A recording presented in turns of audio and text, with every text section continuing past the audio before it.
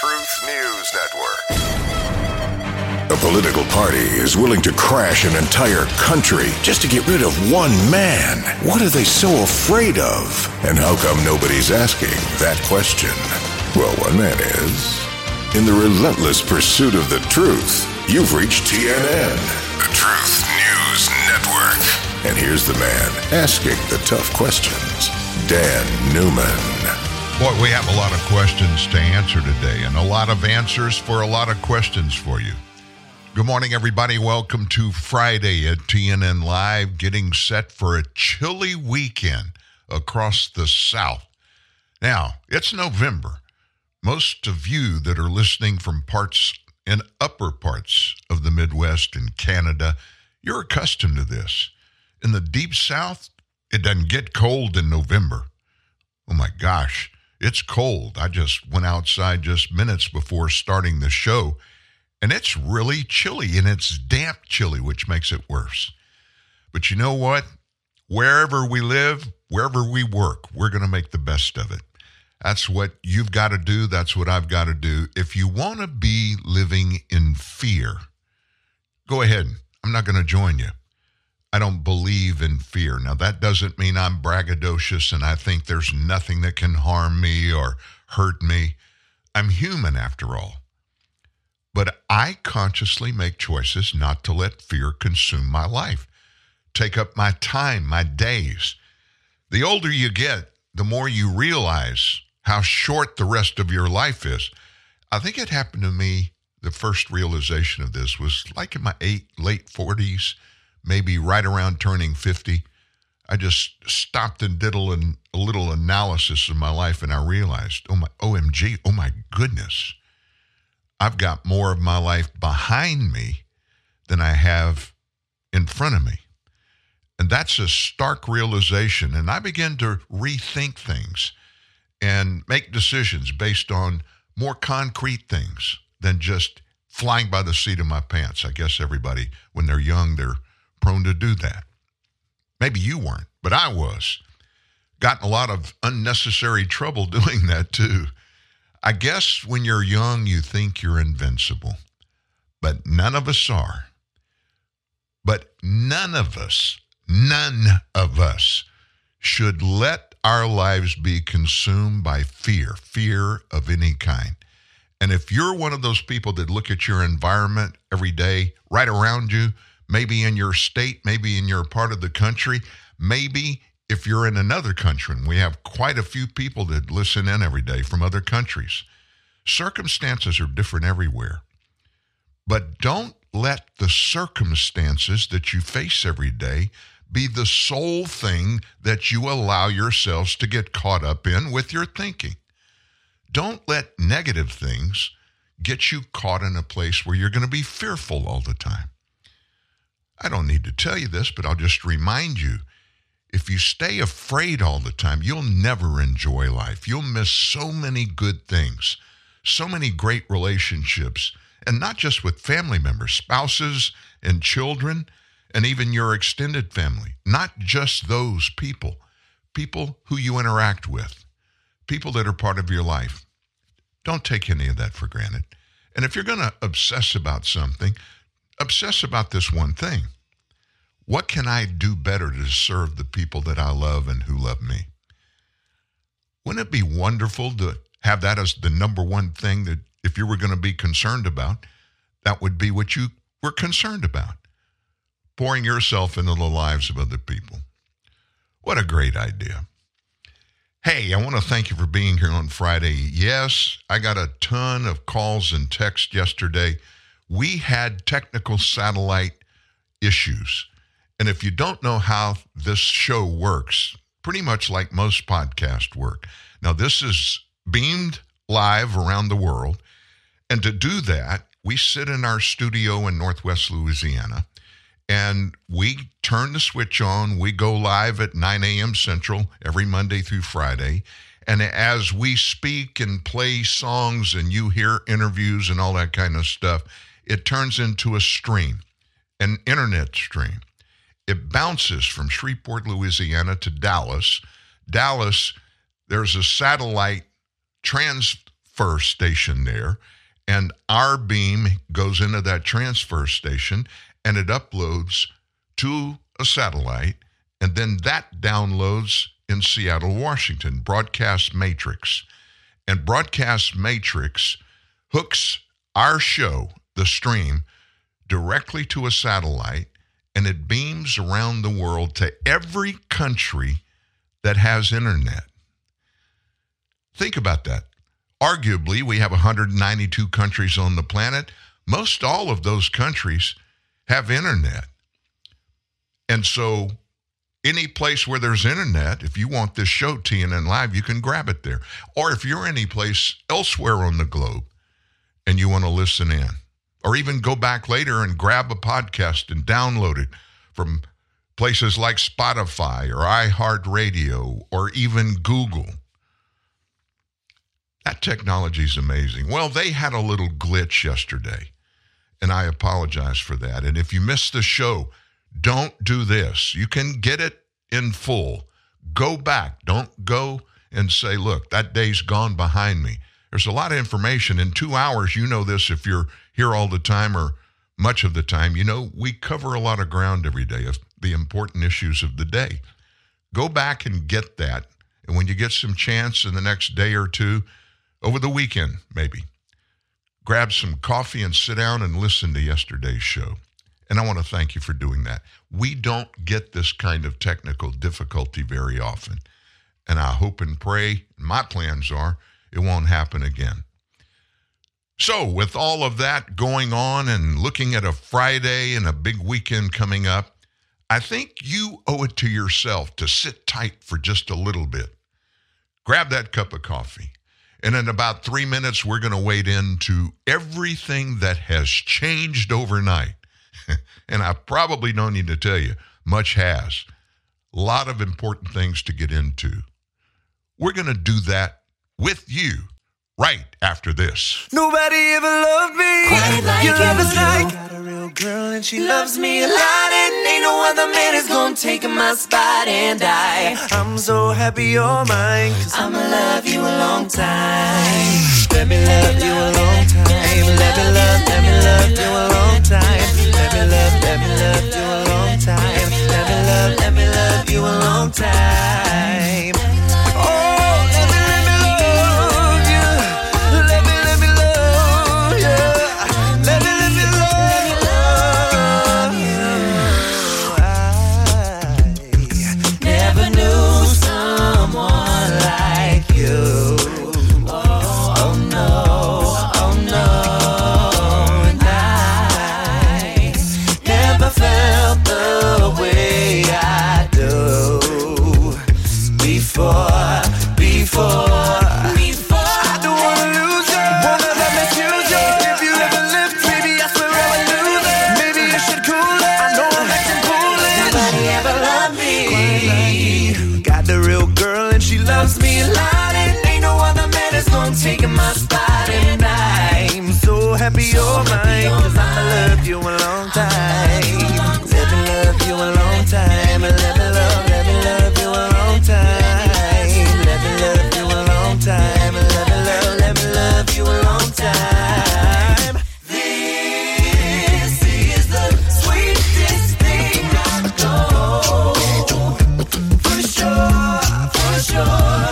And you give me reason to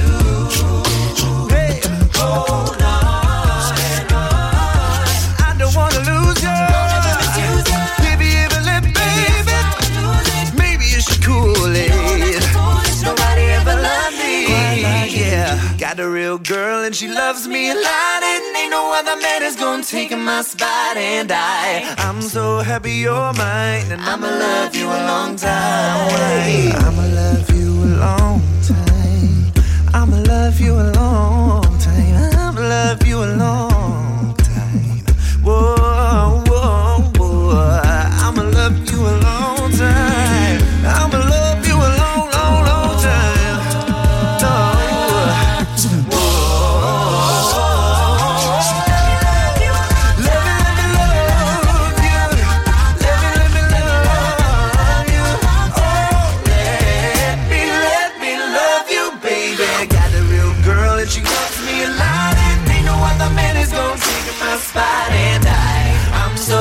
you're mine, and I'ma love you a long time. How do they do that?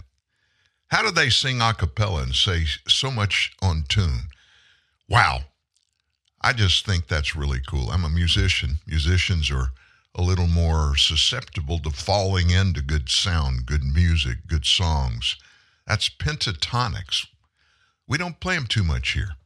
And I don't know why we don't. I choose the music. They're pretty darn good singers, aren't they? Anyway, back to business. Just minutes ago, the U.S. Labor Department released the job numbers. And I know you, everybody else, with bated breath, waited to get these unemployment numbers and labor numbers. Well, you may want to sit down for this. The Biden administration, the Biden Department of Labor, they're the ones that put all these numbers together. And of course, when they give us these numbers, we don't question the validity. Oh, no. No, if they tell us, if this is what they say and this is the way it is, and remember, they work for President Joe Biden, and he never fudges on facts. So he would never allow anyone in his employ to fudge on facts, would he? I don't know. We'll find out. The unemployment rate went up to 3.9%, and the employers in the nation added 150,000 workers to their payrolls last month. Now, how does this compare to the past? What were they expecting? I won't spend a lot of time here, but it's a trend thing that we look at. You need to know this. Economists were thinking the economy was going to add about 180,000 jobs. Well, didn't quite get there. Didn't quite get there. The September figure was revised down, as a matter of fact, and they seem to be doing that now every month. They come out and give us these employment reports that show, hey, we added a bunch of jobs. And then the next month, when it's time to talk about the month we just went through, they'll say, we got to revise the previous month's numbers down. Economists expected us to add 180,000 jobs. Well, after the September number was revised down to 297, and they first told us it was 336 jobs added in September, they only missed it by about 40,000. I don't know how you do that. But anyway, 150,000 workers added to payrolls in October. But the unemployment rate ticked up. Now, you want me to analyze all that for you? Our economy sucks. It has been far better in recent years. All the way back a long time ago, it was really good, long time ago, 3 years ago, before Joe Biden was elected president. Just saying. Any big news coming out of this? Well, the Fed, they say, because of these numbers today, are more than not likely going to do another interest rate hike. That's a good news if you got to borrow money or you're trying to get your house situated that you want to buy and move into. So, I don't want to know if that's good or bad. I just want to make sure that when I go to the store, when I go to the gas pump, when I order something online, it doesn't skyrocket in pricing from the previous months and years. I'm sick of all this. I'm sick of buying a loaf of bread, paying the same price for it I did 2 years ago, but the size of the bread slice, they've reduced it by about 25%. Trying to hide it in the same bag, same price, and we think, hey, prices are going back down. No, you're not getting the same thing for your money. How long can we live in this mess economically? Something's got to break. And honestly, I think something may break that's not breaking on the good side. And I don't want to go there. I'm not in the fear thing. I told you that. It's not the way I live. I'm the eternal optimist. My glass is always half full. But I'm tired of it being between half full and empty. I want to fill the glass back up. What about you? So, yeah, we still have a horror show playing out every day over in the Middle East. And the latest thing this week that has consumed a lot of conversation is our president not calling for a ceasefire, but calling for a pause in the fighting, Israel and Hamas. So just as the Israeli Defense Forces encircled the Hamas stronghold of Gaza City, everybody starts calling for a ceasefire, and the calls are getting louder and louder. For the first week or two after the Hamas Holocaust of October 7th, which saw the most Jews massacred in a single day since Hitler, and hundreds more were taken hostage in Gaza, calls for a ceasefire were mostly relegated to those on the far left, self-hating Jewish groups like If Not Now, that's the name of a group, and so-called Jewish Voice for Peace, along with the fifth column, jihad-sympathizing congressmen who comprise the House Hamas Caucus. They've even given them a name. Those people are, as you know, Rashida Tlaib, Democrat from Michigan, Ilhan Omar, Democrat from Minnesota, and AOC, Alexandria Ocasio-Cortez, even though she's not Palestinian, not Jewish, but she's the author, the creator of the squad. So how our times are a-changing. During a campaign event on Wednesday, Jean-Pierre's boss, President Biden, he announced there his support for an IDF pause in Gaza. He didn't say ceasefire. He called for a pause. Now, when I heard about this, a couple of things came to my mind. First of all, who is he that he can demand anybody from any other country do anything? I'm Joe Biden. We're supposed to listen and just automatically jump when he says something, even though we all know 90 seconds after he says it, he doesn't even remember saying it. But he's reading from either a note card or a teleprompter.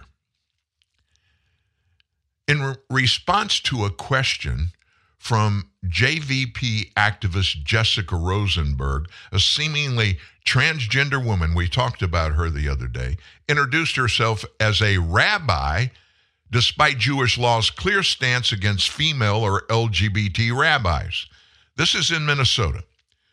There's no way to square Biden's brand new equivocation with his clear stance toward the beginning of the war. I mean, from the very beginning, Joe Biden has been pro-Israeli. Now, flip it over. October 7th, if it had been Hamas storming someplace in the United States and slaughtering 1,400 Americans, do you think our president would stand up and demand that we not retaliate against those who just killed a bunch of our people? That's what Joe Biden's doing. He's trying to tell the Israelis, we need a pause.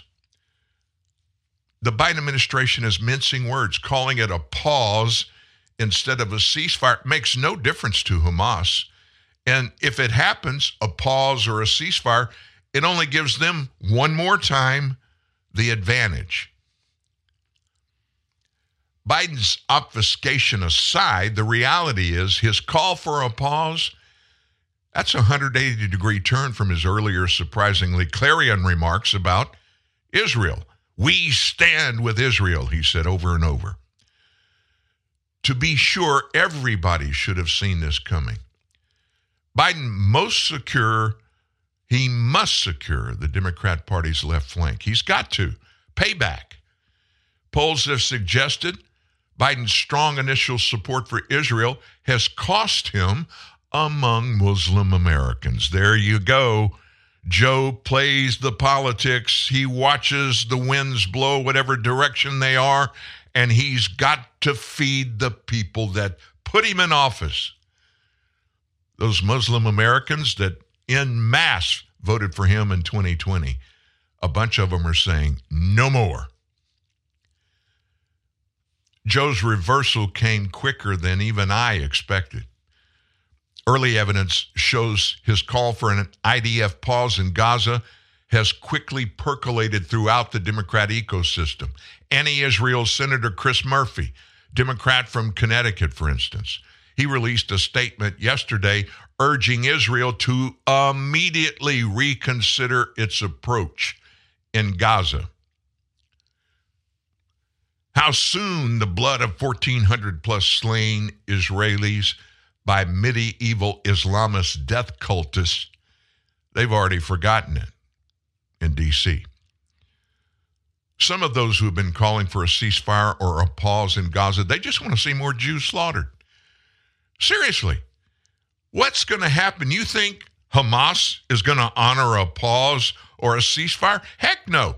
They'll revamp, they'll redo their weapons. They'll sit there with nothing going on and be able to plan the next phase of their barbarism. Other ceasefire or pause advocates like Joe Biden or of a less nakedly genocidal bent. These leftists, a la John Lennon crooning in the abysmal song Imagine, you remember that? Foolishly think that if every side lays down their arms, it's going to automatically lead to peace. Never mind, as Dennis Prager has long pointed out, that if Israel were to ever lay down its arms, it would cease to exist the very next day. Never mind, furthermore, that there will never, ever be peace in the Levant with Hamas, a fundamentalist Sunni jihadist organization that's indistinguishable from Al-Qaeda or ISIS. Never going to consider that as part of any solution. They're not going to honor any commitments they make. They never have, except we're going to exterminate every Jew we can and wipe them off the globe. Truth is, there's an extraordinarily simple way to expedite the end of all the hostilities in Gaza. Hamas releases every hostage taken October 7th and unconditionally surrenders to Israel, just as Germany and Japan unconditionally surrendered to the Allied powers to end World War II. If Hamas would do that, the war would end tomorrow. There would be no further casualties. The conversation would change a bit. It would instead shift to what the Gaza Strip will look like once freed from Hamas's jackboot. Yeah, that's a World War II reference to Germany, Hitler's jackboot thugs. Surely every reasonable person can agree it's something to look forward to. You know, that real peace thing. Now, across two successive Democrat presidential administrations, left-wing foreign policy has been bestowed with the notion of balancing powers in the Middle East. Under Obama, this took the form of undermining America's regional allies like Israel, Saudi Arabia, Egypt, and bolstering its regional foes, the Iranian regime and the Muslim Brotherhood. Now, under this president, with many of the same goons once again running foreign policy, it's taken the form of hamstringing Israel and offering aid and comfort to Hamas. And at some point, such delusions stop being merely naive and they become outright evil, if not outright stupid. Maybe both. It's been a long time since the surrender of Nazi Germany and Imperial Japan. Many here in the West have forgotten what it actually takes and what it actually means to win a war. Think about that. We didn't win the Korean conflict. We didn't win in World War II. Yes, we did. Vietnam, which was like World War III to those that were in that war. We didn't win it. We didn't win in Iraq. It's time for Israel to provide a helpful reminder. We need to go back and think through all of the circumstances of those wars. And if you weren't around, I wasn't around in World War I or II. I vaguely remember a little bit of the Korean conflict, but I was born in 1953 and it was going on at that time. It lasted 3 or 4 years, and it was never a real world war. But the people on planet Earth are not getting led or not getting served by the governments they have over them. Case in point, you may have already heard about this, but this morning and last night, the media world, the leftist media world, went nuts again about new House Speaker. And Mike Johnson, I've known him since before he ran for Congress back in 2016. He's a man of modest means. He is a constitutional attorney, and much of the work he did before he got into, he served one stint in the Louisiana state legislature, and then he got in the House of Representatives, which is very expensive, by the way, to do. But when you, and you can look this up, don't just trust me for saying this, you can go Google and find his financial filings, which every member of Congress has to do every year, and you can look at his assets compared to his liabilities. He has a negative net worth. Now, that doesn't mean he's a bad guy or a poor business guy. It doesn't mean any of that.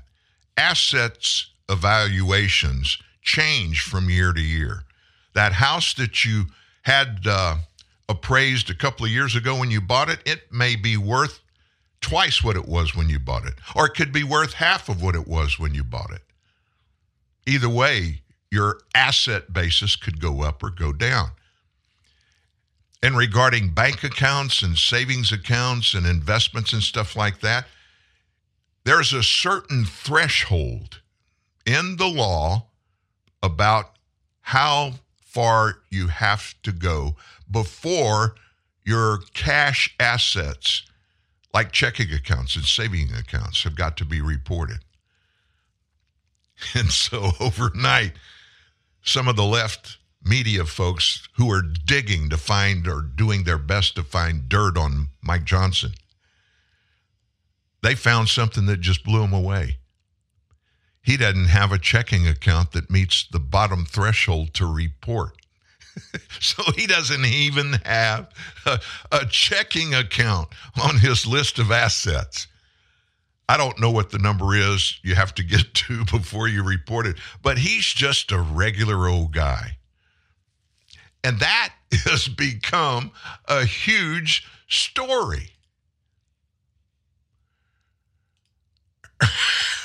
Let me just read you this headline. Claim that Speaker Johnson lives paycheck to paycheck makes him relatable, says defenders. Relatable. In other words, we've become accustomed as Americans to have members of Congress and Senate are multimillionaires just because they're senators or they're House of Representatives. And yesterday, as you can imagine, when the news went out around the leftist media world, stories picking at, laughing at, Mike Johnson just went nuts. Some Americans rallied behind him after a report nitpicked his personal finances and put a spotlight on the possibility that, oh my gosh, he lives paycheck to paycheck. The Daily Beast, that bastion of conservatism, right? They published a report headline, "Does new Speaker of the House Mike Johnson have a bank account?" Well, he does, but it didn't reach the financial deposit threshold where he had to report it.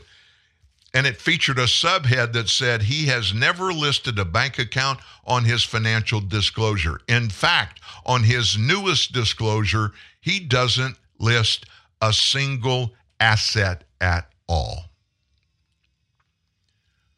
Over the course of 7 years, Johnson has never reported a checking or savings account in his name, nor in the name of his wife, Kelly, or any of his kids, 4 kids.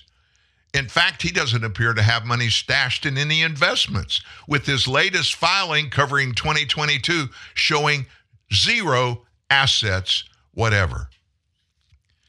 And this story writer, Roger Sollenberger for the Daily Beast, he said this: "Of course, it's unlikely Johnson doesn't actually have a bank account. What's more likely is Johnson lives paycheck to paycheck, so much so that he doesn't have enough money in his bank account to trigger the checking account disclosure rules for members of Congress. OMG. Now they're going to turn this into something negative. He's not qualified. He hasn't learned how to cheat and put a bunch of money in his accounts. A huge percentage of the people that responded on social media, most of them, rushed to Speaker Johnson's defense, with everyone from elected officials to cable news pundits responding when the article was shared on social media. The Daily Beast is furious that Speaker Johnson isn't rich, corrupt, or rich from being corrupt. He doesn't have shady business deals. He doesn't trade stocks as a congressman. That's Representative Matt Gaetz of Florida, by the way, who comes from a multimillionaire family. Cry more, I guess, was his advice. Representative Chip Roy from Texas added, so to extent accurate, he's like a lot of Americans right now, while also navigating raising a large family. What a monster he is. Rep. Lauren Boebert from Colorado wrote, so the Daily Beast wants people to be mad that Speaker Johnson isn't corrupt and hasn't used his office to enrich himself. This is how out of touch these guys are. And then author Tim Carney joked, who let in the poor folks? Oh, we call them voters, Americans. People that are living under these crappy circumstances those on the left have shoved down our throats. 2/3 of Americans right now can't even afford a $400 emergency. 2/3. Members of Congress owning stocks is something everyone from AOC to Josh Hawley are against for obvious reasons. Johnson is eligible for a congressional pension at age 62. That's Joe Concha reporting that. Of course, we could have the Pelosi stock trades completely outperforming the S&P year after year while buying and selling companies that benefited from bills passed under Speaker Pelosi's House. Yes, that would be far better than being an average person, correct? Charles Payne, Fox News. He's one of my favorite economists in the world. And he has done a really good job. And he communicates how regular Americans can do the same thing all the time, plain spoken. He believes this examination of Johnson's finances is a sign of the crazy times we live in. Crazy times, he said, when some see it as a strike against lawmakers who are not actively using insider knowledge to make millions while serving as quote-unquote public servants. Worse than lobbying upon retirement is getting paid millions in campaign contributions while you're in office. Town Hall columnist Kurt Schlichter added, I think we need more rich people in Congress. Did I get your point correctly? Popular X account, formerly known as Twitter accounts, The Foo, F-O-O, posted this. Imagine if you were this outraged about public servants being multimillionaires. Many others used the Daily Beast report to take a shot at Joe Biden and the situation surrounding his son, Hunter. You knew this was going to happen. Monica Crowley wrote, I guess Speaker Johnson could get rich by selling out America to the Chinese like Biden did, right? The Federalist senior editor, David Harsanyi, he posted, does he have a son who can set up an influence trading racket and kick 10% back to him over every transaction? That seems pretty lucrative. In other words, it'd be better if he had inexplicably become a millionaire on the public dime like Nancy or Joe. Then we know he was both corrupt and, more importantly, perfect for the job. I mean, it goes on and on. I could read you 20 pages of these quips. Americans, folks, we get this. We understand this.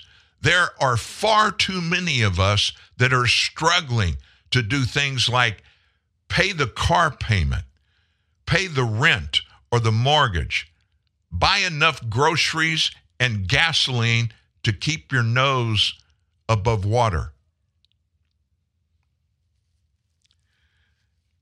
If you were here day before yesterday, I told you about, I have a good friend that is in the process of retiring from the FBI, and he's been in management, field office directors. He just moved his family back to the U.S. They were several years in the FBI operation in Bangkok, Thailand. And he's a great Christian. He's a very conservative man, honest as the day is long, and he's a close friend of ours. In fact, we were together last night at our youngest daughter's birthday celebration. Corey celebrated 47 years old, our baby girl is. Anyway, I asked him the other day, I guess it was 2 days after Mike was named the House Speaker. I asked him how life changes for that, and he just burst into laughter. He said, Congressman Johnson's a regular blue-collar guy. I mean, he's one of us. And he said his life, even before anything really happened, his kids in Shreveport, Louisiana, several of them were playing on a baseball team, had games going on. And minutes after he was confirmed as House Speaker, this FBI guy said Secret Service people were immediately at that baseball park protecting the House Speaker's kids. He said Mike will never go anywhere alone.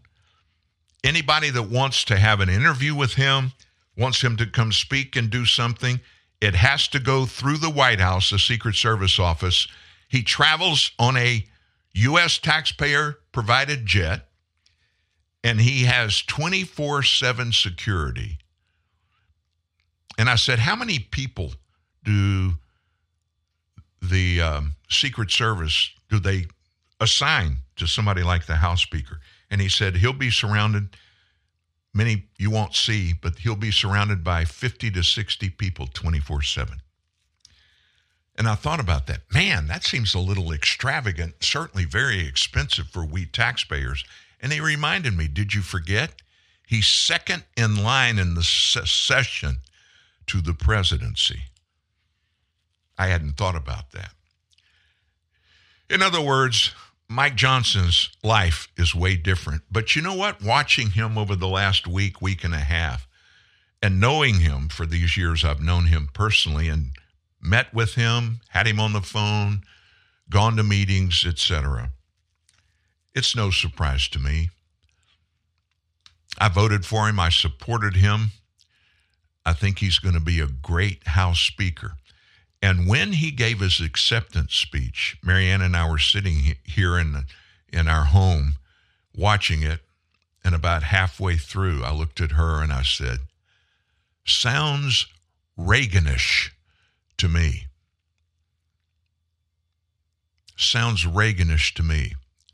And the intent of my saying that was pretty obvious to Marianne. You remember, many of you, most of you, maybe all of you, remember when Ronald Reagan was, for those 8 years, U.S. president. And the same kind of stuff came out of his mouth as we're hearing come out of Mike's mouth. Reagan never cut corners. He never fudged. He was plain spoken. He was a man of the people. And I'm not saying anything about Mike Johnson and the presidency. I'm just saying he is not the typical politician, nor was Ronald Reagan, who, by the way, was one of the best presidents the United States ever had. He single-handedly convinced the president of Russia to tear down the Berlin Wall, which marked the end of communism in Russia. And you know why that worked? He was honest, and people believed him. What's wrong with that?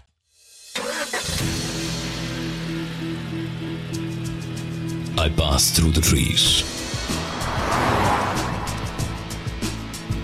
I leave behind the mountains. I weave in the air. I fly over the birds. And I wish, when I complete my journey, I leave behind a better world. Honda Civic Hybrid, India's first hybrid car with IV Tech engine. Leave behind a better world. Hi, I'm Jet Williams. Even though I never knew my father, Hank Williams, his legacy taught me the meaning of lending a helping hand. That's why I support the Orphan Foundation of America. OFA is committed to providing education, mentoring, and a workplace readiness for thousands of teens aging out of the foster care system. With the help of OFA's support programs, these young people can go to college and trade school, graduate, and make the leap from foster care to success. To learn how you can help, visit orphan.org. DesMoinesHelpWanted.com salutes the Employee of the Month. The one employee you can't live without. The others, let's just call them Dave. Dave, we need to talk about your sick days. What seems to be the problem, Mr. Employee of the Month? Last week you were out all 5 days. I was sick. Thanks for checking in. You posted on social media that you were at a comedy club on Monday. Laughter is the best medicine. An outdoor barbecue on Tuesday. Feed a cold, starve a fever, or whichever one needs to be fed. That's the one I had. Okay, Wednesday you took a selfie, #faking sick. That was supposed to say freaking sick. Thursday you were at an amusement park. Somebody stole my phone. They stole your phone and uploaded photos of you at an amusement park. Yes, fake news. Friday you tailgated in the employee parking lot. Friday's basically the weekend. Everyone knows that. If you don't mind hiring Daves, go to the huge national job boards. That's probably what you'll get. But if you want more Employees of the Month, go where local job seekers find good local jobs. We don't discriminate against people named Dave. Dave is a common name, fun to say, and so we're using it as a catch-all for lackluster employees everywhere. Please don't write us to tell us you were insulted by this ad. That would be a real Dave move, Dave. Too much spin on your plate? How about a diet of truth? The Truth News Network sets your table. And here again to serve it up is Dan Newman. Before we get away from things regarding our new House Speaker, Mike Johnson, think about this big hurdle that is facing him, and it is the same hurdle that got the previous House Speaker in deep water. Kevin McCarthy lost his job in part because of the continuing resolution debacle to keep from default on government debt. So what's Mike going to do? What's Congressman Johnson going to do? What's Speaker Johnson going to do? He floated the idea of what he called a laddered continuing resolution, which is a novel idea. It's a way to avoid a potential government shutdown on November 17th. Circle that day. 2 weeks from today, that's when the 45-day stopgap funding law expires. So what does this mean? A laddered CR. Potentially, you would do a continuing resolution that extends individual pieces of the appropriations process, individual bills. The idea, I mean, it makes sense to me. You don't have to do everything because we don't pay every day, pay for everything. It's staged. Your bills don't all come due on the same day, right? So yours is a laddered project, paying your bills. The idea could be a lifesaver for Johnson, who could soon find himself between the same rock and hard place as Kevin McCarthy. The choice between allowing the government to shut down for lack of money and passing a stopgap spending bill, which is basically just kicking the can down the road, right? So Mike's been 1 week now as Speaker of the House. He's racing to complete all of the 12 spending bills required by law before the deadline on the 17th. When that's complete, discrepancies between the two sets of bills got to be ironed out between the Senate and the House. That's not going to happen by November 17th, and Speaker Johnson confirmed that. We've run out of clock on this, he said. The clock already ran out one time. As the fiscal year came to a close on the 30th of September, none of the 12 spending bills were signed into law.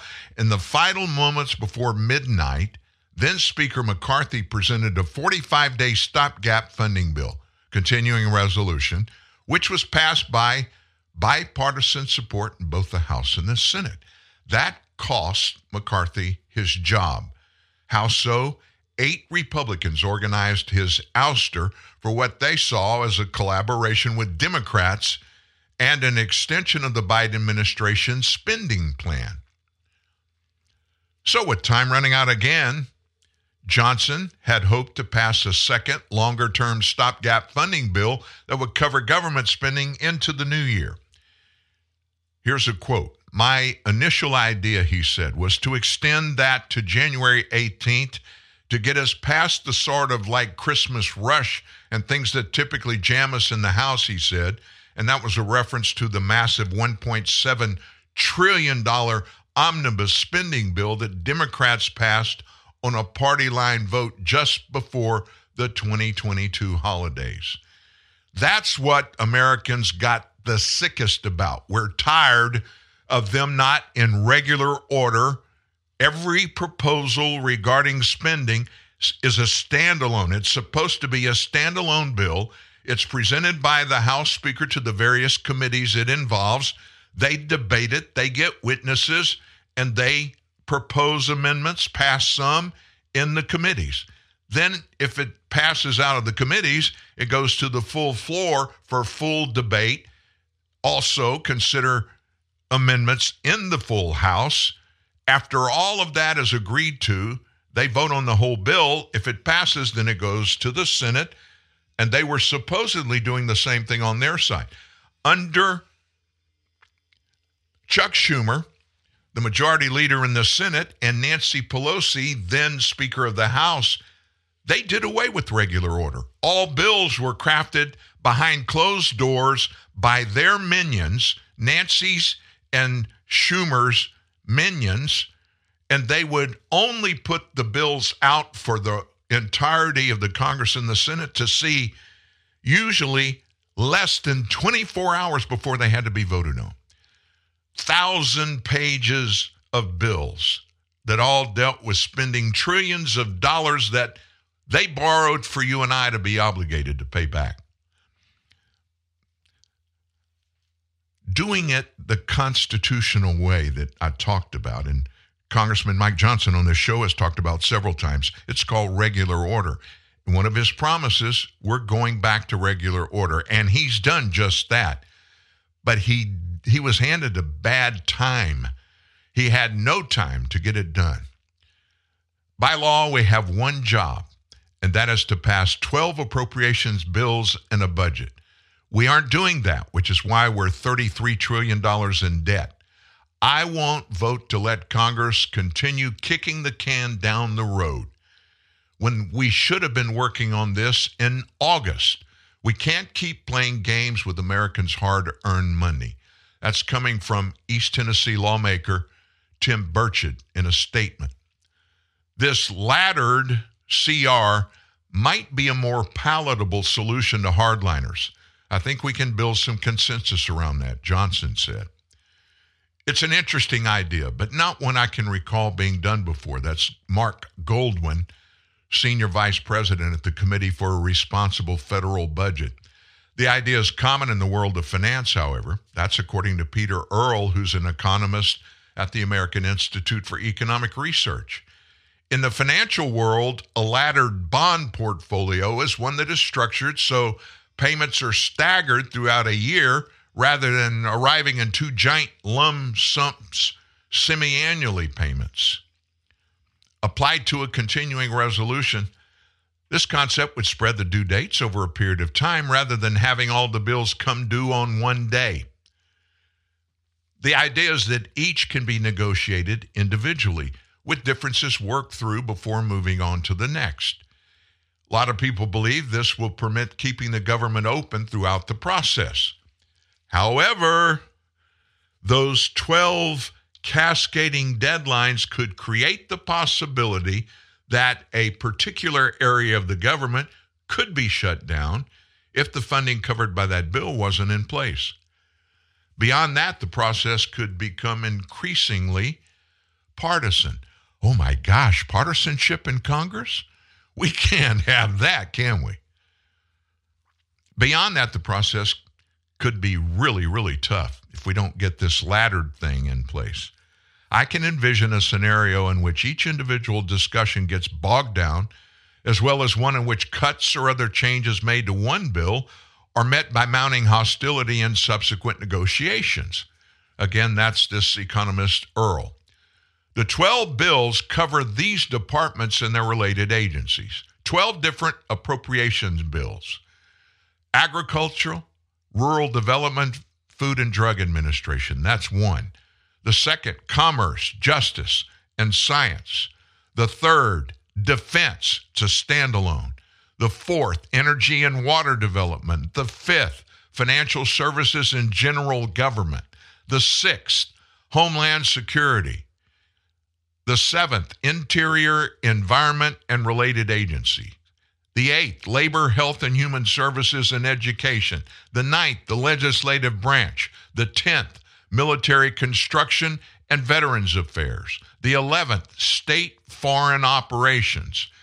And the 12th, Transportation, Housing, and Urban Development.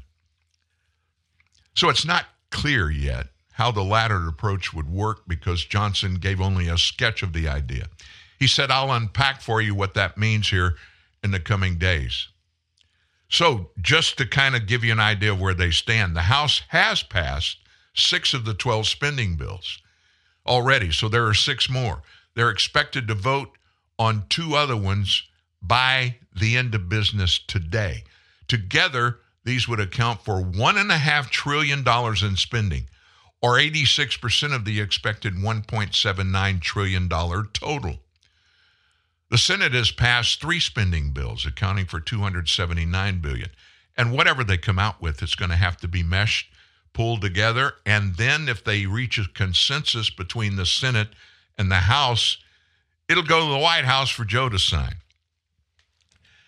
Now, some of the big news yesterday was the House passed the bill to send relief money to Israel alone. Remember what Biden asked for and demanded? He didn't ask for it. He demanded a big, big check for Ukraine and a $14 billion check for Israel. But it was all going to be together in one check. Well, the House said, nope, we're not going down that road. And they passed a Israel bill in total. And you remember what Congressman Mike Johnson, when he became House Speaker and he gave his speech, his first speech on the floor? You remember what he said about this spending stuff? He said, we're going to go to regular order, which means regular order means any bill that's even considered in the House and it involves spending, the spending's going to have to be paid for before they pass the bill. Now, what does that mean? You don't borrow money. Now, our federal government, they can't live that way, can they? They never have, or they haven't in many years. They don't even think anything about, let's spend this over here and spend this over here, and we'll worry about paying it back later. And so the Israeli relief bill, it was passed, by the way, in true bipartisanship because 12 Democrats crossed over and voted for it too. Oh my gosh, what do you think's going to happen to those people? Hakeem Jeffries, the minority leader in the House, if he hadn't already, he's going to be sending these people, those 12, some really ugly notes for joining into those horrible Republicans that they don't want to give Ukraine a blank check. And they want to take money from some other part of the government to pay for the spending. Well, guess where it came from? Those 25 trillion IRS agencies, people, the new people coming in, they took money out of that, did those in the House, and this entire $14 billion that they approved yesterday for Israel, it's paid for by already allocated money. Go figure. And of course, the president's made very clear he's not going to sign that. I'm not going to sign that. I'm not going to give money to a cause that I don't believe in and take it away from the IRS. We got to have those 80,000 new employees over there, don't we? Here we go. And so we have a stalemate, meanwhile, over in Ukraine. We don't even talk about the Ukrainian and Russian war much anymore, do we? We just simply don't do it. The war over in Ukraine has reached a great warlike stalemate. The commander-in-chief of Ukraine's armed forces made a bunch of references to the stalemate of the First World War in some of his comments on the state of the present war against Russia's attempted occupation of Ukraine. The comments alarmed some in the West that are hoping for a rapid conclusion of the war, given the enormous expense to NATO governments so far, and the statement that without major developments, no progress is to be made by either side. This general, his name is Valery Zaluzhny, made the comments in an interview with the globalist centrist Economist magazine, publishing with it a 9-page personal essay on the war, which says a non-trivial advance in Ukrainian capability is required. I don't understand that. A non-trivial advance in Ukrainian capability is required. And saying within it, quote, just like in the First World War, we have reached the level of technology that puts us in a stalemate. There will most likely be no deep and beautiful breakthrough, he said. So he dismissed the utility of the NATO-led planning for the counteroffensive, which has at best stumbled and at worst failed. The general told the magazine Western doctrine is for highly mobile forces engaging in maneuver warfare. Now we're learning all about waging war on somebody else in this Ukrainian conflict, aren't we? In the 4 months of counteroffensive so far at NATO standard speeds of 30 kilometers progress a day, the general sardonically remarked his forces should have reached Crimea, to have fought in Crimea, to return from Crimea, and to have gone back in and out again. Instead, according to this article, 5 months into its counteroffensive, Ukraine has managed to advance by just 17 kilometers. That's 10 miles. How many billions has that cost you and us? All of us. We've paid the tab. So we in the West have supplied large numbers of armored cars, main battle tanks. Hopes of a rapid punch through Russian lines evaporated as the degree to which they had successfully mined the approaches to their positions become clearer. Describing the process of turning away from the NATO doctrine, expensively instilled into Ukraine's new armies in a matter of mere months after he found it didn't suit the war that he was actually fighting, the general described how he turned to study the tactics of the First World War. And I won't go into all the details, but he said, and before I got even halfway through the book, I realized that it is exactly where we are, because just like then, the level of our technological development today has put both us and our enemies in a stupor. Let me ask you a question. You know a pretty good deal of the information about Ukraine now. And we understand Vladimir Putin, he's always wanted to take Ukraine back and add it back into Russia. And he demands all the time that that belongs to the old Soviet Union, does Ukraine. We need a real leader from some other country to step in and get Putin and Zelensky together in a room and agree.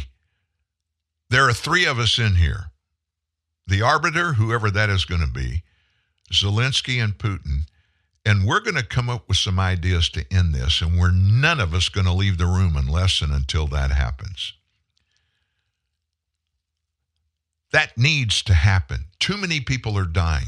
Too many billions, tens of billions of dollars are being spent on a war that nobody has an upper hand. Well over a year into this thing. Now, how can they do that and get away with it? And we're looking at a bigger, possibly worse, far worse war to come together in the Middle East. It started between Hamas and Israel, but we know the proxies all added in. Israel, in the war part of this, is basically on their own. But on the other side, Iran's the big bank up at the top of all of this with their proxies like Hezbollah, of course, Hamas, and the Houthi rebels in Yemen, and a bunch of other jihadist organizations. This could escalate into a real world war. We need a leader. Well, we have one. We have Joe Biden. Joe Biden is out there now. He's crying for not a ceasefire because he doesn't want to piss off the Israeli people and American real conservatives. He doesn't even realize, or he doesn't care, that if it's a ceasefire or a pause, it's only going to embolden Israel's enemy, Hamas. They'll just retool and come back out and start their barbarism all over again. They don't care about the right stuff. Just because you think something's right doesn't mean it's right. Just because you think something's wrong doesn't mean it's wrong. But always get the truth about right and wrong here at TNN, the Truth News Network. Does it matter to you that all our chefs are well trained? Or that our kitchens are both SLSI and GMP certified? That we freshly bake goodies throughout the day? Well, it matters to us to know that your family will enjoy every bite. At Keel's, we're fresh because of what we do. But more than that, we're fresh because of you. It's Super Salmon Days down at Fish Brothers. For a limited time, bring in any fish and get a child salmon entree free. You heard right. Bring in any fish and get a free child salmon entree. And I mean any fish. Got a swordfish lying around? Bring it in. Got a goldfish you're sick of feeding? Bring it in. Got a fish that's been sitting in the sun for a few days? Bring it in. We'll throw it in with the rest of them. What we do with the fish is nobody's business but ours. Just enjoy your salmon, $8.99, with our famous stew. So, welcome on into Fish Brothers Seafood Themed Restaurant, where everything's a great catch. Except the shrimp.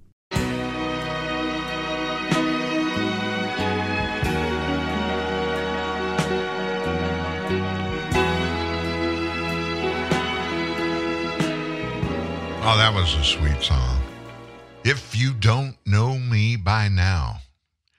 Back in the old days, that was called belly rubbing music. You danced with your girlfriend or your wife real close. Belly rubbing. If You Don't Know Me By Now. What a great song.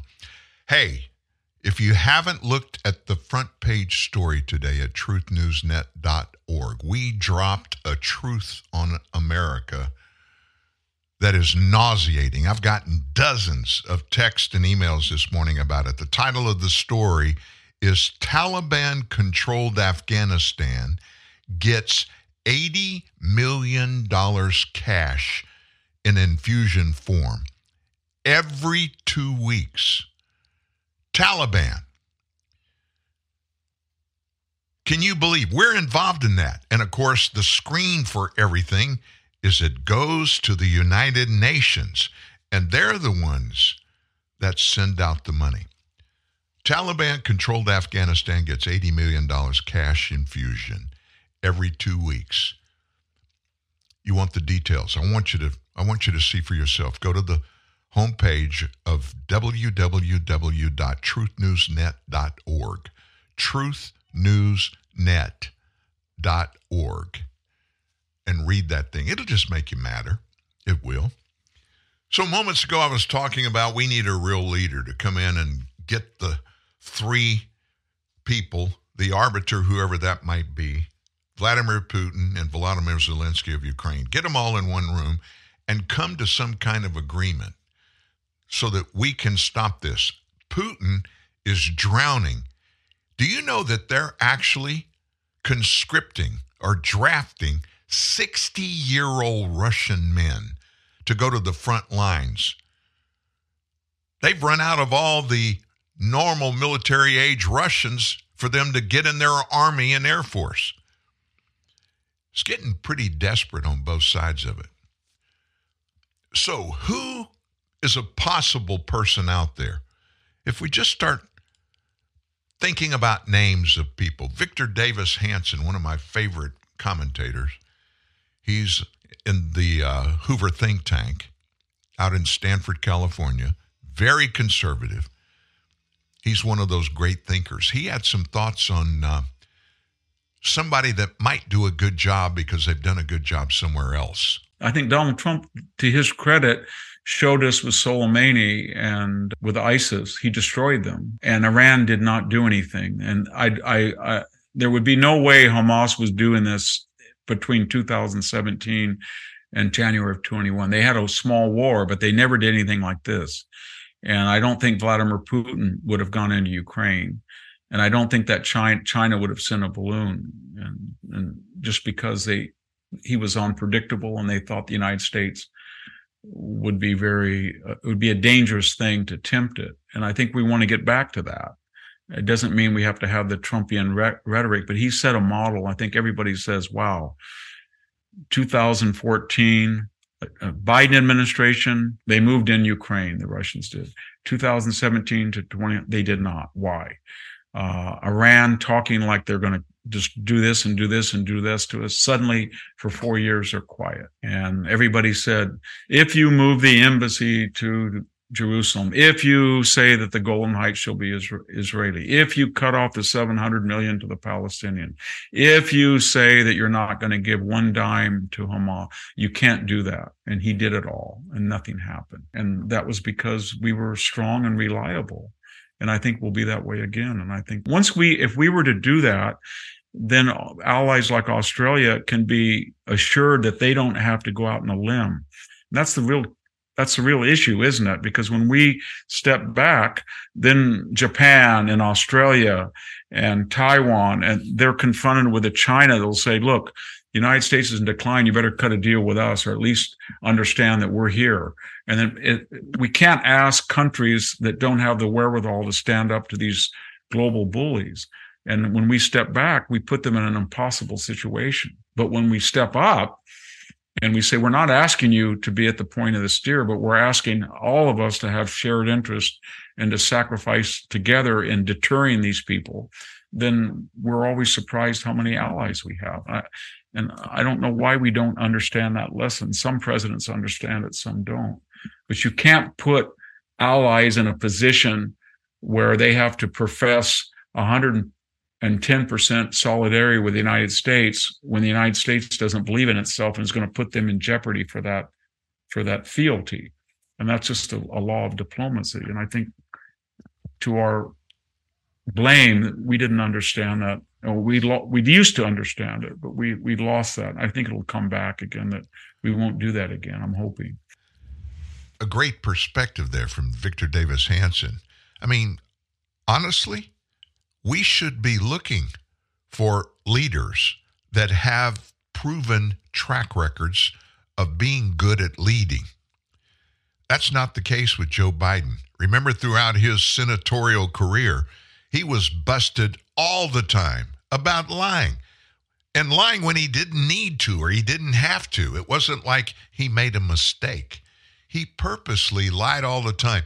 We have played on this show, we probably have 40 minutes of sound bites through his career in which he told lies. Many of them, he told them over and over and over again.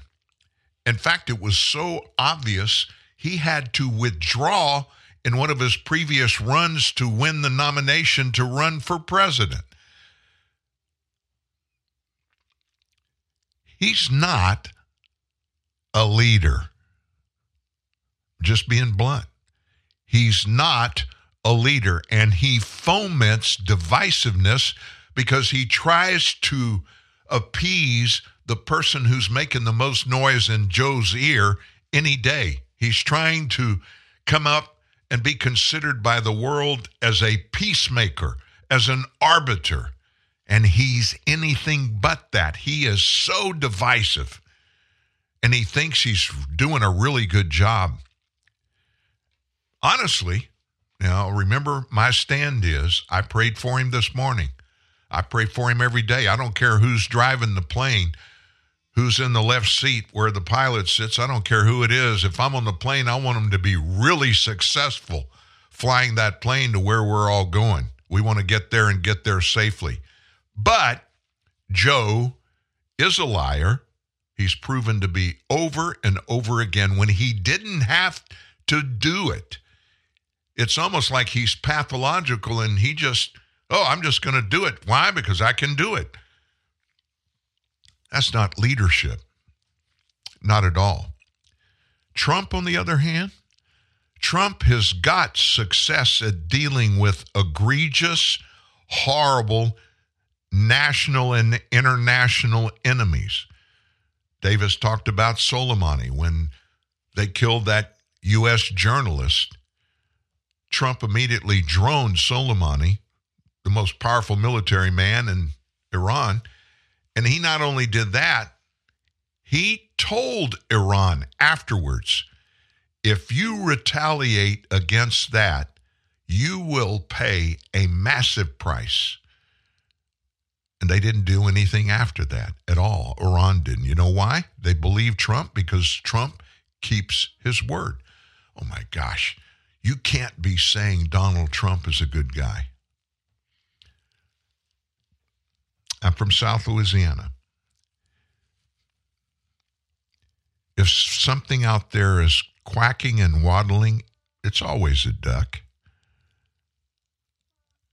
How much does a duck have to swim before you believe, hey, that's really a duck? Trump didn't just talk about it. Trump did it. He learned how to do that from growing up in New York City, building a building empire in Queens, one of the roughest boroughs that they have in New York. And he dealt with some of the most evil people in business, and he related to them. They related to him. And blue-collar Americans, back when he was running for president in 2015, 2016, they recognized themselves in Donald Trump. A blue-collar guy, yeah, he had a lot of money, but he made a lot of money. He did things practicably. It made sense. He made some mistakes in business. Who's been in business for a long time and hasn't? You trust people, you bring people in. Sometimes you make bad choices on people. Sometimes you make bad choices when you're doing regular business operations. It happens. But you balance it out. Donald Trump's a good manager. I'm just saying. He's a good manager. So meanwhile, back in our media world, back in our Democrat leftist nation in which we live, 2 New York Times journalists, 2 of them, have signed a letter blaming Israel for genocide and apartheid. These are New York Times journalists. Now, what's this all about? Jasmine Hughes and Jamie Lauren Keels, both are writers for the New York Times. They were signatories on an October 26 letter from the group Writers Against the War on Gaza. Just listen to the title, the group. Writers Against the War on Gaza. Now, when did somebody start a war on Gaza and why? During the wee hours of the morning, October the 7th, unprovoked, Hamas slaughtered 1,400 Israeli civilians, 1,400. And Israel responded. And so they're calling that the response, a war on Gaza. These are supposed to be intelligent writers, people that know the business. They know news. This letter also cited death statistics that haven't been verified. Israel's war against Gaza is an attempt to conduct genocide against the Palestinian people. This war did not begin on October 7th. However, the last 19 days, the Israeli military has killed over 6,500 Palestinians. Hamas and the Palestinians don't even give that number. But the letter says the 6,500 includes more than 2,500 children and wounded over 17,000. Further claiming that Israel stole the land from the Palestinians. These people are professionals. Have you bothered to go look up the history between Israel, the modern day Israel, and the Palestinian people, and the ground in which everybody over there lives? Let me tell you what you'll find out if you'll go look for a non-political, factual outlay of what happened. How did Gaza happen to become owned by Palestinians? Do you know the story? Israel gave them Gaza. For decades, Israel owned Gaza, the Gaza Strip. You know, the part that is on the Mediterranean, the best part, the most lucrative financial part of Western Israel. Israel gave that land to the Palestinian civilian population. So how did it go from there to where it is today? Well, guess what? Hamas comes in and they prop up and they do an election, and the Palestinian people elected Hamas to be the government of Gaza. That's how this all happened. There were no fences. There were no just 2 or 3 entries and exits in or out of Gaza into Israel until Hamas started being Hamas. Then Israel had to protect itself. Facts, folks, facts. Further claiming that Israel stole the land from Palestinians, the letter went on to call the country an apartheid state designed to privilege Jewish citizens at the expense of Palestinians, heedless of the many Jewish people, both in Israel and across the area, who oppose their own conscription in an ethno-nationalist project.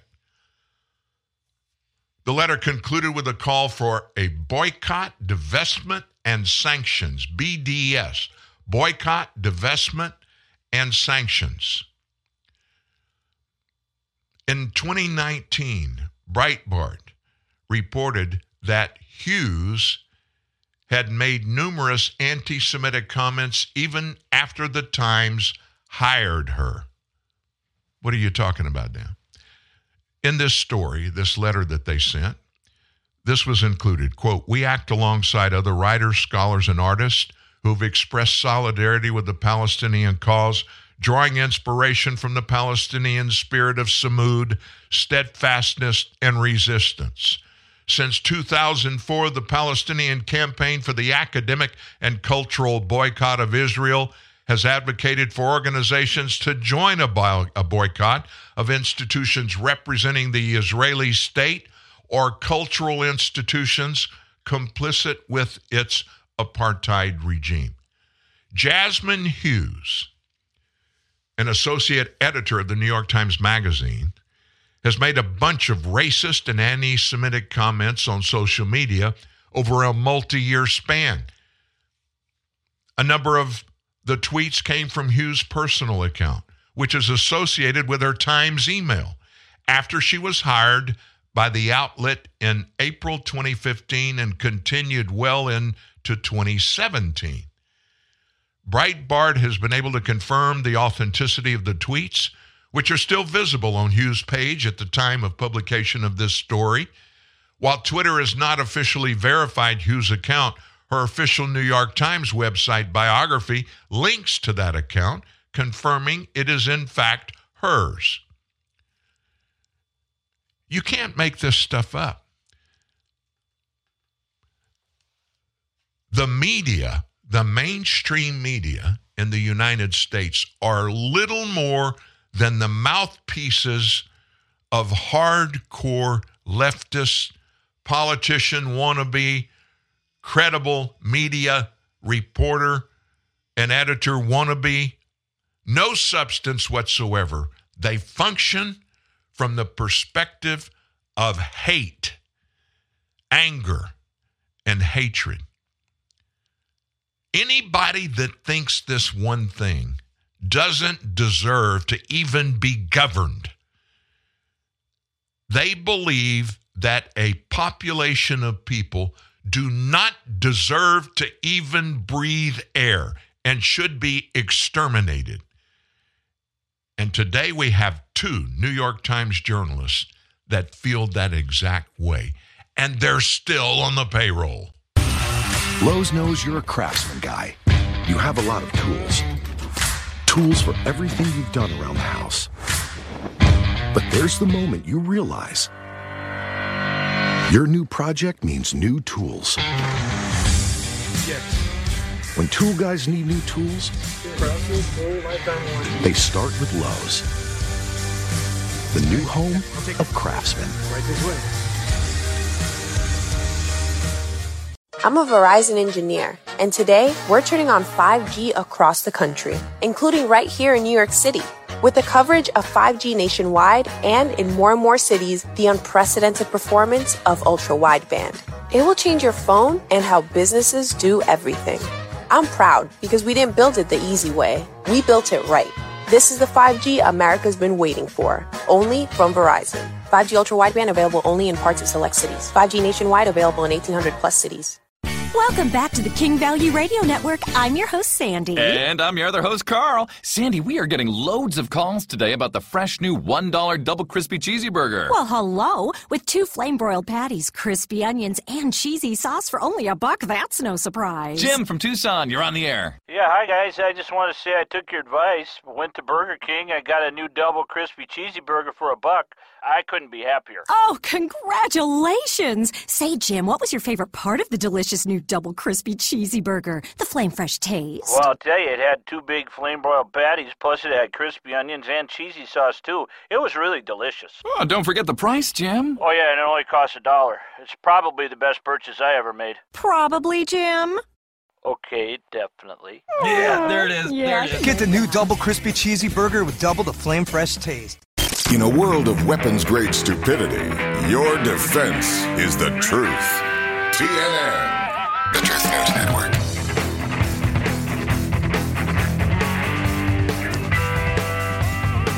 Wow, we only have less than 40 minutes left in the show. I got so much information I want to bring to you.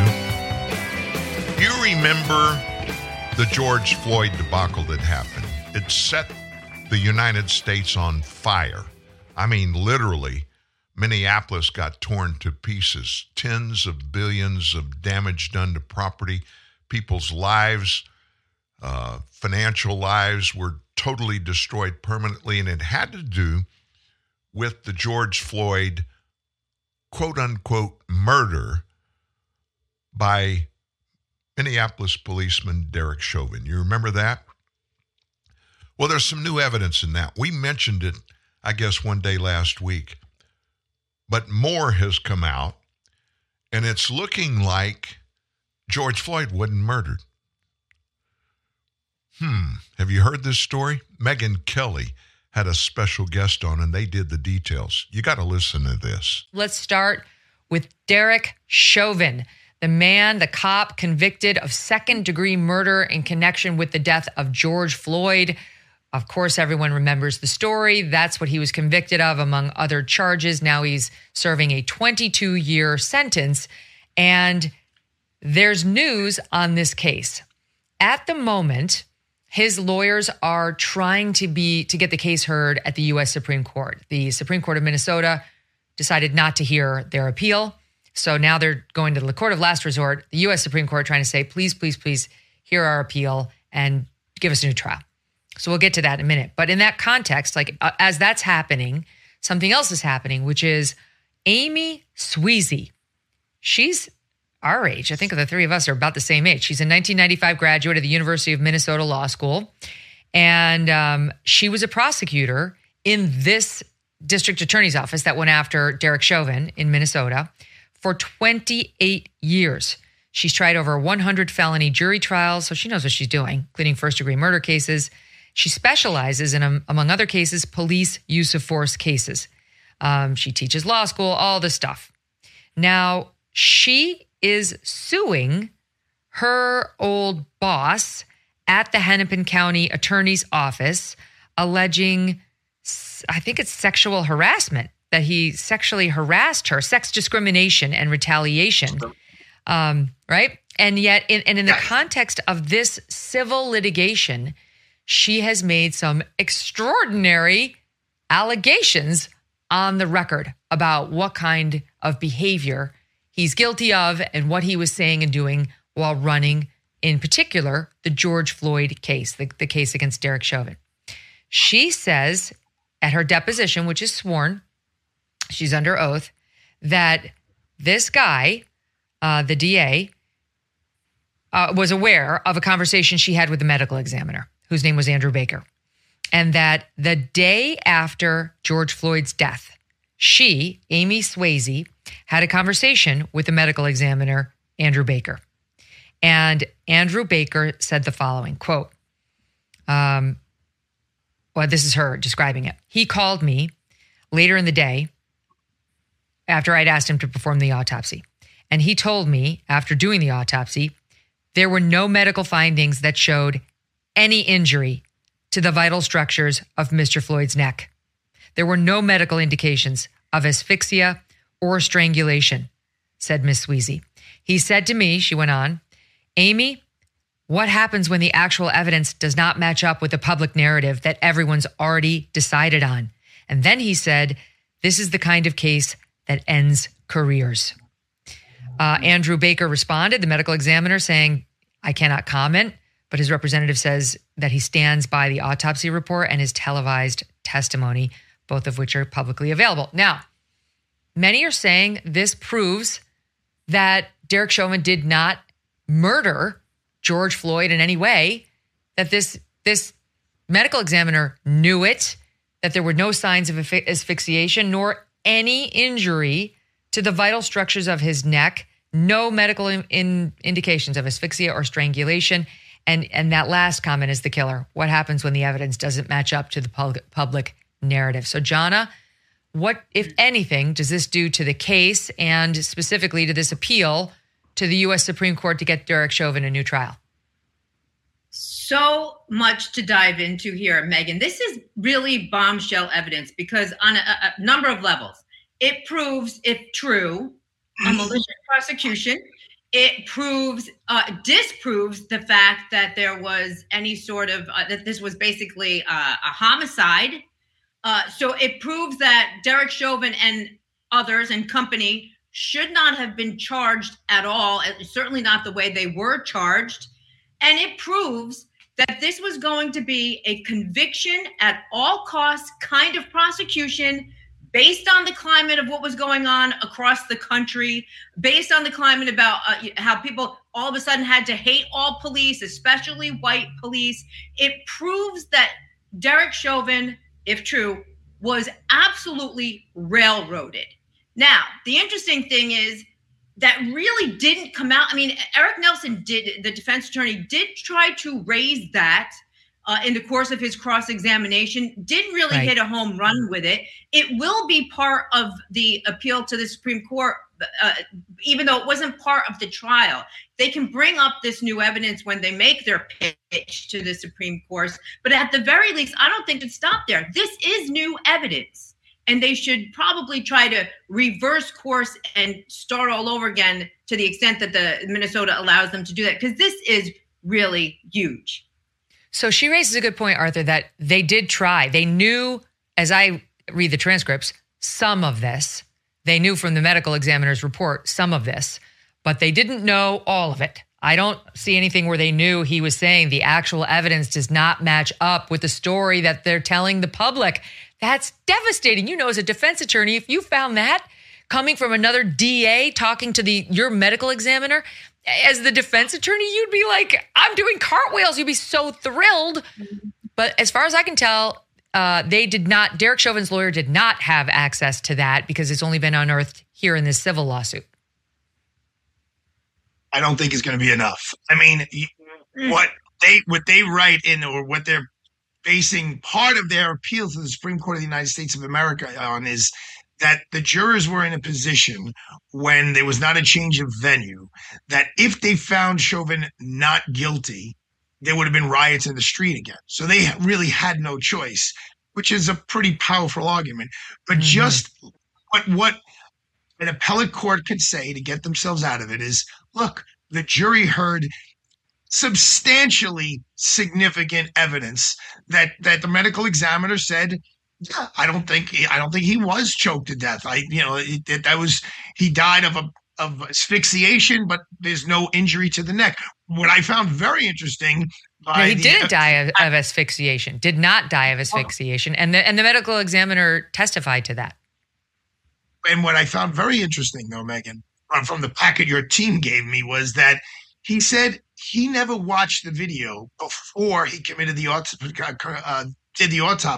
because he didn't want it to influence him and what his outcome was, which that really was like, wow, that's interesting. So he doesn't even know, or he hasn't seen it with his own eyes until I think after the fact. But look, the three of us know the Supreme Court of the United States of America takes less than 100 cases a year.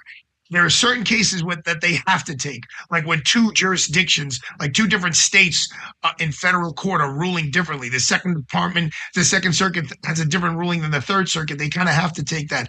Here, they have to find 4 justices to say, okay, we're going to take this case because it has such a profound impact on the laws of the United States of America that we're going to take it.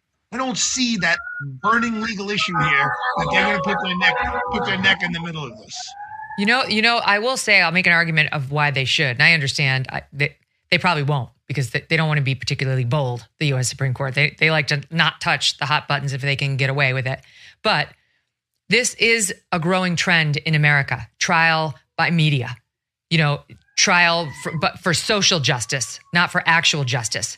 And if they actually took this case and reversed it, saying this guy did not get a fair trial, the court of public opinion had hanged him before he ever stepped foot in that courtroom, and this was a DA and an AG on a quest for social justice, not actual justice, that's not the United States of America, it actually would send a very powerful message down to all courts, criminal and civil, on don't go this road. We're not going to support you, and we don't care if people don't like us. But, Jonna, let me jump back to some of the evidence that was admitted before the jury, because this is not going to be helpful to Derek Chauvin's request for a new trial or trying to use this woman's deposition as the new holy grail.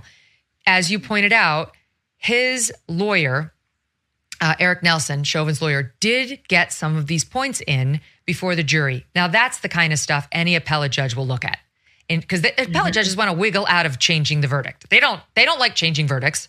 So if they have any reason to say this was all brought up in front of the jury and you muffed it, then they'll do that. So here's what happened when they had Andrew Baker on the stand, the medical examiner, and Nelson was cross-examining him. April 2021.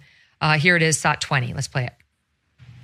In terms of the placement of Mr. Chauvin's knee, would that explain anatomically why Mr. Floyd, would that anatomically cut off Mr. Floyd's airway? In my opinion, it would not. So that was a great admission that Nelson got, that the knee would not have cut off airflow to George Floyd. The jury didn't care. Mm-hmm. Right, which goes along with the very basis. The very basis of the appeal is that, right? The very basis of the appeal is because you didn't allow us to change a venue, this was a conviction was a foregone conclusion because the jurors did not want their houses burned down. They didn't want their families stoned. They didn't want any of that. And the fact that a jury can ignore solid evidence from an ME, this isn't even a hired gun, so to speak. This isn't a quote unquote expert that any side can hire. This is the guy that works for the state that does this for a living, that works for the state, giving information that is basically contrary to the state's case, and the jury still rejected it. What does that tell you about the tenor? And you know what I find very interesting? If we believe the information in the deposition that's ancillary to all of this, where the ME was basically saying, without saying it, don't make me do this because I still want my job. Don't make me say what really happened here because it's not a safe environment if I do. Do you think 12 strangers aren't going to have the same fear? If a seasoned professional is afraid to tell it like it is, do you think 12 jurors are going to be bold enough to find Derek Chauvin not guilty? No way. You're so right. Because he ended it, just as a reminder, he did end it, according to this woman's deposition, again, Amy Sweezy's deposition, the medical examiner ended it with, the evidence doesn't match up with the public narrative. This is the kind of case that ends careers. It ends careers. Well, it already ended the career of Derek Chauvin. And I remember watching that video over and over and over again. George Floyd down on the concrete right next to a car. Derek Chauvin with his knee, it looked like over on his throat. But I remember the close-ups when the cameras would kind of go around a little bit and look. His knee was not touching George Floyd. And Floyd was talking. He was crying out. He was hollering. And by the way, we know what killed George Floyd. The medical examiner did the blood testing and said his body was full of illegal drugs, especially fentanyl. Now think about Derek Chauvin. No question he did some things then that, looking back, he would never do again. But I don't see any evidence that he killed George Floyd. And the saddest thing about it, the reason I wanted you to hear that conversation between Megyn Kelly and those two other attorneys, was this point. How many people in American history have ended up going to jail? How many death sentences have been carried out? People that were tried by a jury of their peers and found guilty of the most heinous acts that any human being can commit on another human being. Murder, rape, all kinds of things. The evidence did not find them guilty, but the social outrage found juries that they didn't want to get, like Megyn Kelly said, they didn't want their homes to be burned, protesters there beating them up or their kids harassing them. They didn't want to do it. So they ignored evidence and sent this cop to prison for 20 years. His life will never be the same. Now, I know there's a bunch of police men and women around this nation that have done really bad things. In fact, I hate it. I know it certainly happens.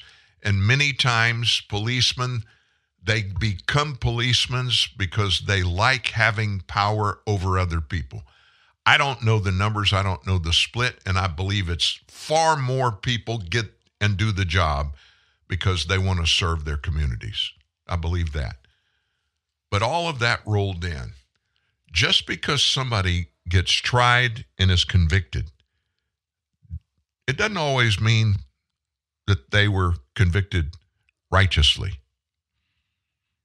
And in this case, I think the reason Derek Chauvin was convicted and tried and convicted and is in prison today was because of the social outrage. Look what the terrorists, and they were nothing but terrorists, thugs and terrorists, did to that part of Minneapolis. I'll never forget the interview with a young African-American couple. He was a fireman. They saved up all their money. He took his retirement money from the fire department, and they built out a coffee shop in that part of Minneapolis. They spent every dollar they had getting it ready to open and go into business. And in that aftermath of this George Floyd terror that happened, they lost everything. They lost everything. They hadn't yet insured it. It hadn't opened yet. They were in the process of getting insurance, but they didn't have it in place. They lost everything. And it wasn't because Derek Chauvin killed George Floyd. It was because it was a racial thing. It was a black man, and Derek Chauvin was looming over George Floyd on that street with Floyd handcuffed face down. Nobody won that. Nobody won it. Chauvin definitely didn't win it, nor did George Floyd. He's dead. Chauvin might as well be. His life was taken away from him. Maybe, I hope the Supreme Court will take this case up and get the facts out there. And they may see things that don't justify a retrial going back. And even if there's a retrial, it doesn't mean that Chauvin's going to get adjudicated to have been innocent of that. But at least all of the trails of evidence would have been followed, and a jury of his peers would make their choices of guilty or innocent based on facts. Let's move across to the eastern part of the nation, just outside Washington, D.C., Loudoun County, Virginia. You'll never forget about that county, will you? That's where the uproar happened with Loudoun County Public Schools. Remember that? Ugly scenes at board meetings, school board meetings, following a May 2021 sexual assault by a boy in a girl's bathroom at one school. He was self-identifying as a woman, as a female, and he goes into the female bathroom and rapes a student. And the school board, the action that they took, they transferred him to another school, and the same thing happened again. So the nation, the cops, everybody got involved in it. But there's something else going on right now in Loudoun County. A new policy, officially termed 80-40, has been approved 7-2 by the school board, and it allows transgender students to use the bathrooms and locker rooms of their choice. Now, I thought we were over that. The superintendent of schools was fired over all of this. So, on Wednesday, a group of students at Woodgrove High School in Loudoun County in Purcellville marched out of class in protest of 80-40, arguing that it made them feel unsafe. It was unclear why the protest was staged now. It's a massive safety risk, and the Loudoun County Public School Board, don't do anything about it, one female student said. I thought this was all gone away and resolved, right? She told 7 News they were tired of being completely ignored by the school district. We express these concerns. They ignore us, write us off as right-wing crazies. We're not crazy. We just don't want to be in danger on a daily basis in this building. I think it's people finally stepping up and just being sick of it all. We're sick of being here and just being completely ignored. She said, the student said she felt her concerns were widely shared. I stopped using them, the bathrooms, because I don't know what's going to happen to me in there, she said. People can be like, oh, well, that's paranoia. I'm telling you right now, half the women in this building feel the same way. We don't use the school bathrooms. We hold our pee until we can't. I mean, there are girls in phys ed who still get changed in the bathroom stalls in there because they're afraid of who might waltz in. A male student said he didn't want to share the locker room with students who were born female. I'd like to be able, when I get off football practice and go put my pads away and change, not feel uncomfortable with the other genders and they're watching me. This is a guy telling 7 News this. I feel that girls feel the same way about the situation. How would you feel if you were a girl changing with a man? And another male student agreed. In the locker rooms in the morning, it's an invasion of privacy, as I said, because when men and natural-born males are in our locker rooms, they're showering in the morning. Natural-born females can walk in there as they please, he said. And that's not okay, and it goes against what we believe.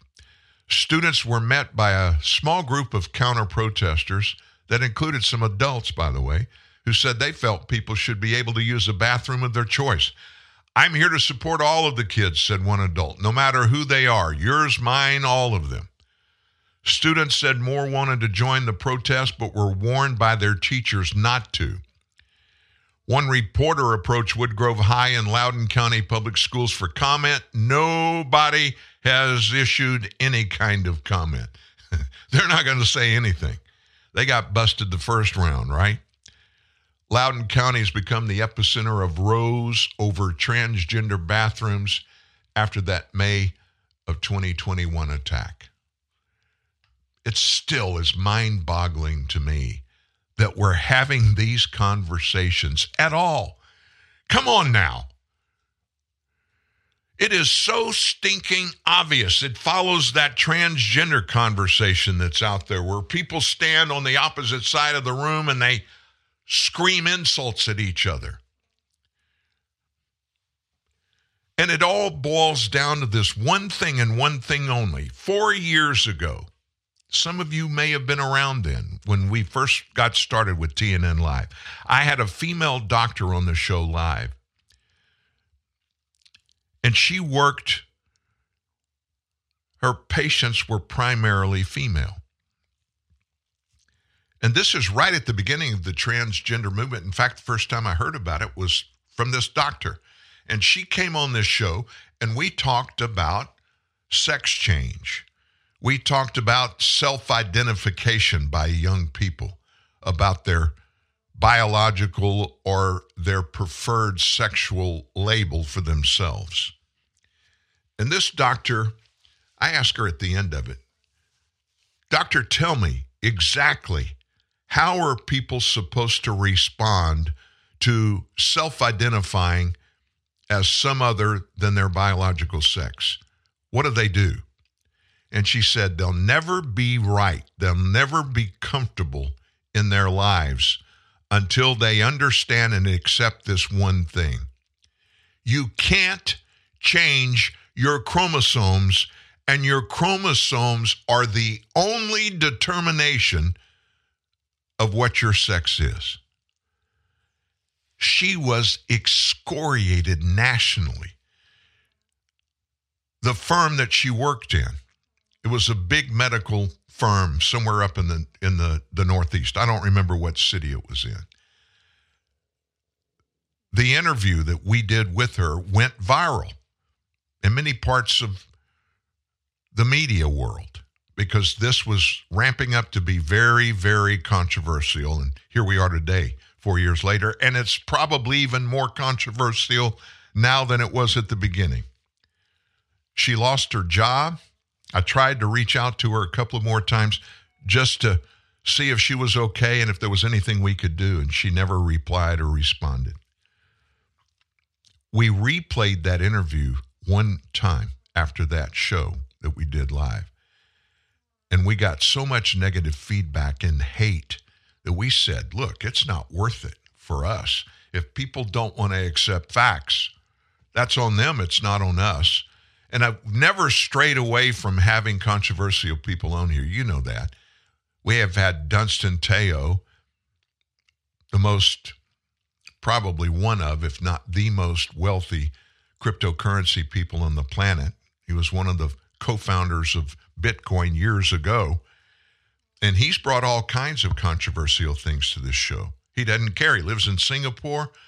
He doesn't really care. He's a truther guy. And I've spent time face-to-face with him. We spent 10 days together last year in Africa. You remember when I did the show live in Africa for 10 days? He was there with me. Dr. Judy Mikovits has been on this show 2 times, 2 hours both times. She's one that busted Anthony Fauci for his lies about everything to do with COVID-19, how it and where it came from. And she predicted at the very beginning, before we even had a pandemic, she came on the show live and she predicted everything that Fauci foisted on you and I and every American was going to do in advance, 2 months in advance of it beginning. She told us, here's what he's going to do. Exactly what he ended up doing. We don't dodge controversy. It's important for all of us to live our lives making our choices, not being indecisive. But every time we make a decision to either do something, not do it, change something, or leave it the same, at least we're doing it based upon facts rather than emotions, rather than social engineering, what's palatable, what is okay at the day at that particular time, what's acceptable and what's not. If every American, just Americans, if all of us, each of us would make a commitment to make sure before we say anything, do anything, make any choices and decisions that we make them based upon confirmed facts, we would miss so much of the insanity that we needlessly deal with on a day-to-day basis. You know, I thought it was odd, the uproar the last few days by the mainstream media on the financial situation with new House Speaker Mike Johnson. They were blown away. If you weren't at the top of the show, we laughed about it a lot, but the Daily Beast went nuts on it. They can't believe he's a blue-collar guy. He has zero net worth, according to his financials that he files, as every member of Congress does every year. And he doesn't list a checking or savings account in his name or his wife's name.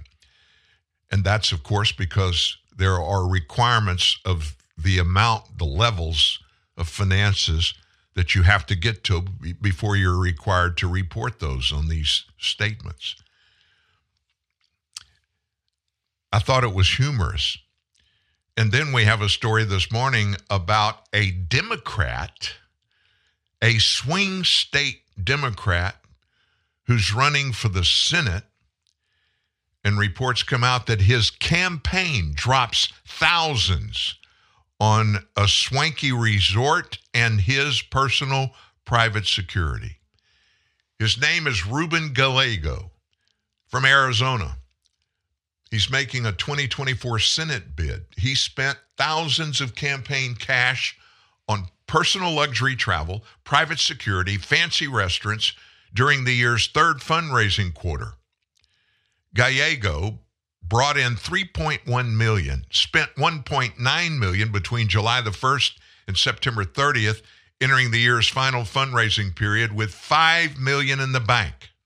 Now, this is according to the Federal Election Commission. His Senate campaign dropped over $3,000 on a resort in Puerto Rico, $2,700 on private security, $2,000 on fine dining in Washington, D.C., and $1,000 more on related expenses. The campaign made 6 payments during the month of July to the Fairmont El San Juan Hotel in Puerto Rico. Its website describes as a, quote, luxurious modern hotel that offers exciting nightlife and world-class luxury.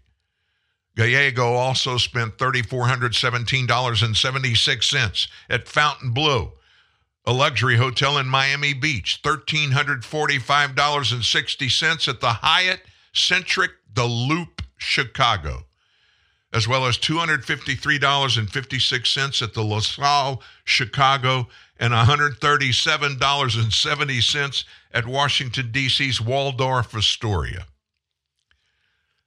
Honestly, I've stayed at the Waldorf in Manhattan several times. $137 don't go far there, I promise you.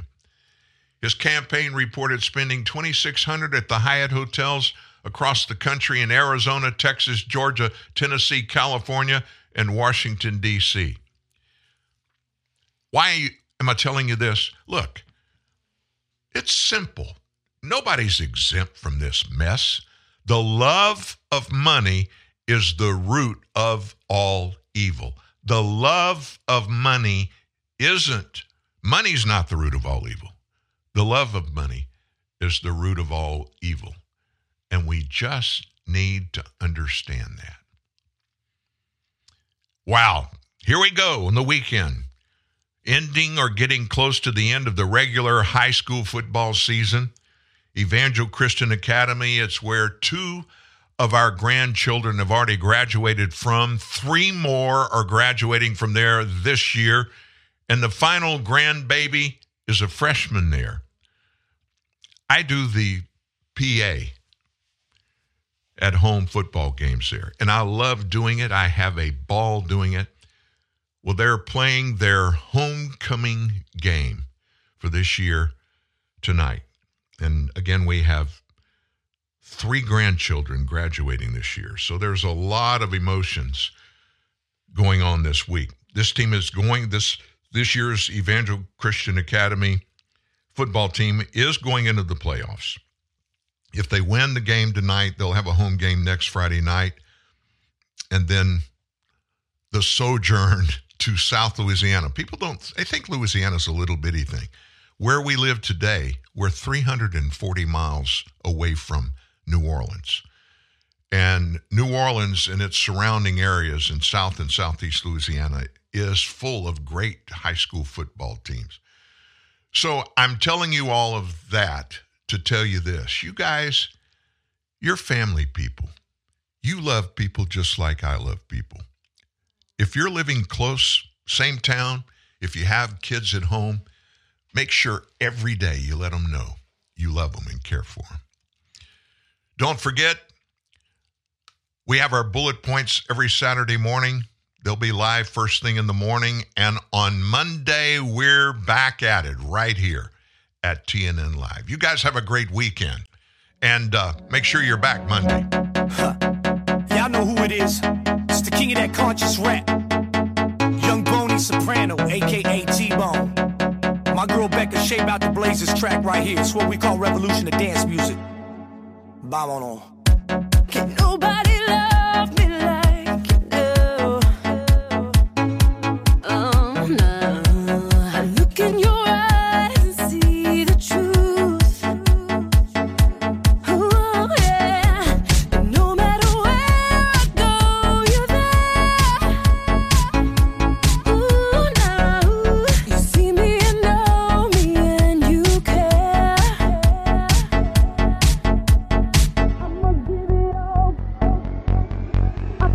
I'ma give it all.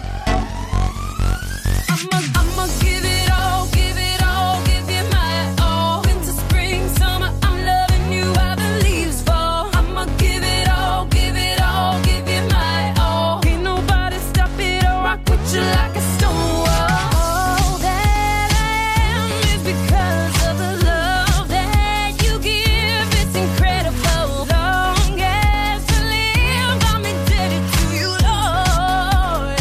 So I give you my all. Let's go.